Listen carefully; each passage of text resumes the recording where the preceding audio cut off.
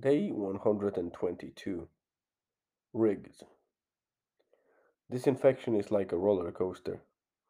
One day I'm fine, other back sick. Another one I feel like I'm dying. Today is the latter. Despite fairly good weather overall and the snow easing a bit, I feel terrible. Cough reached the peak, and the more I am coughing, the bigger my headaches are.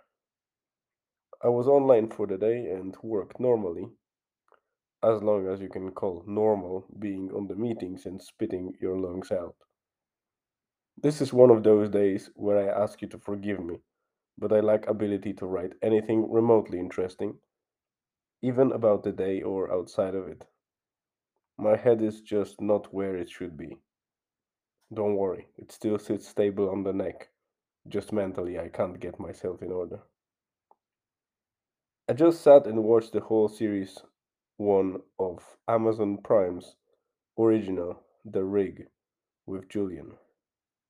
It was an average production, but was enjoyable enough for me, probably because I like the elements of nature and its intelligence combined in a slightly sci fi convention with British actors that I like.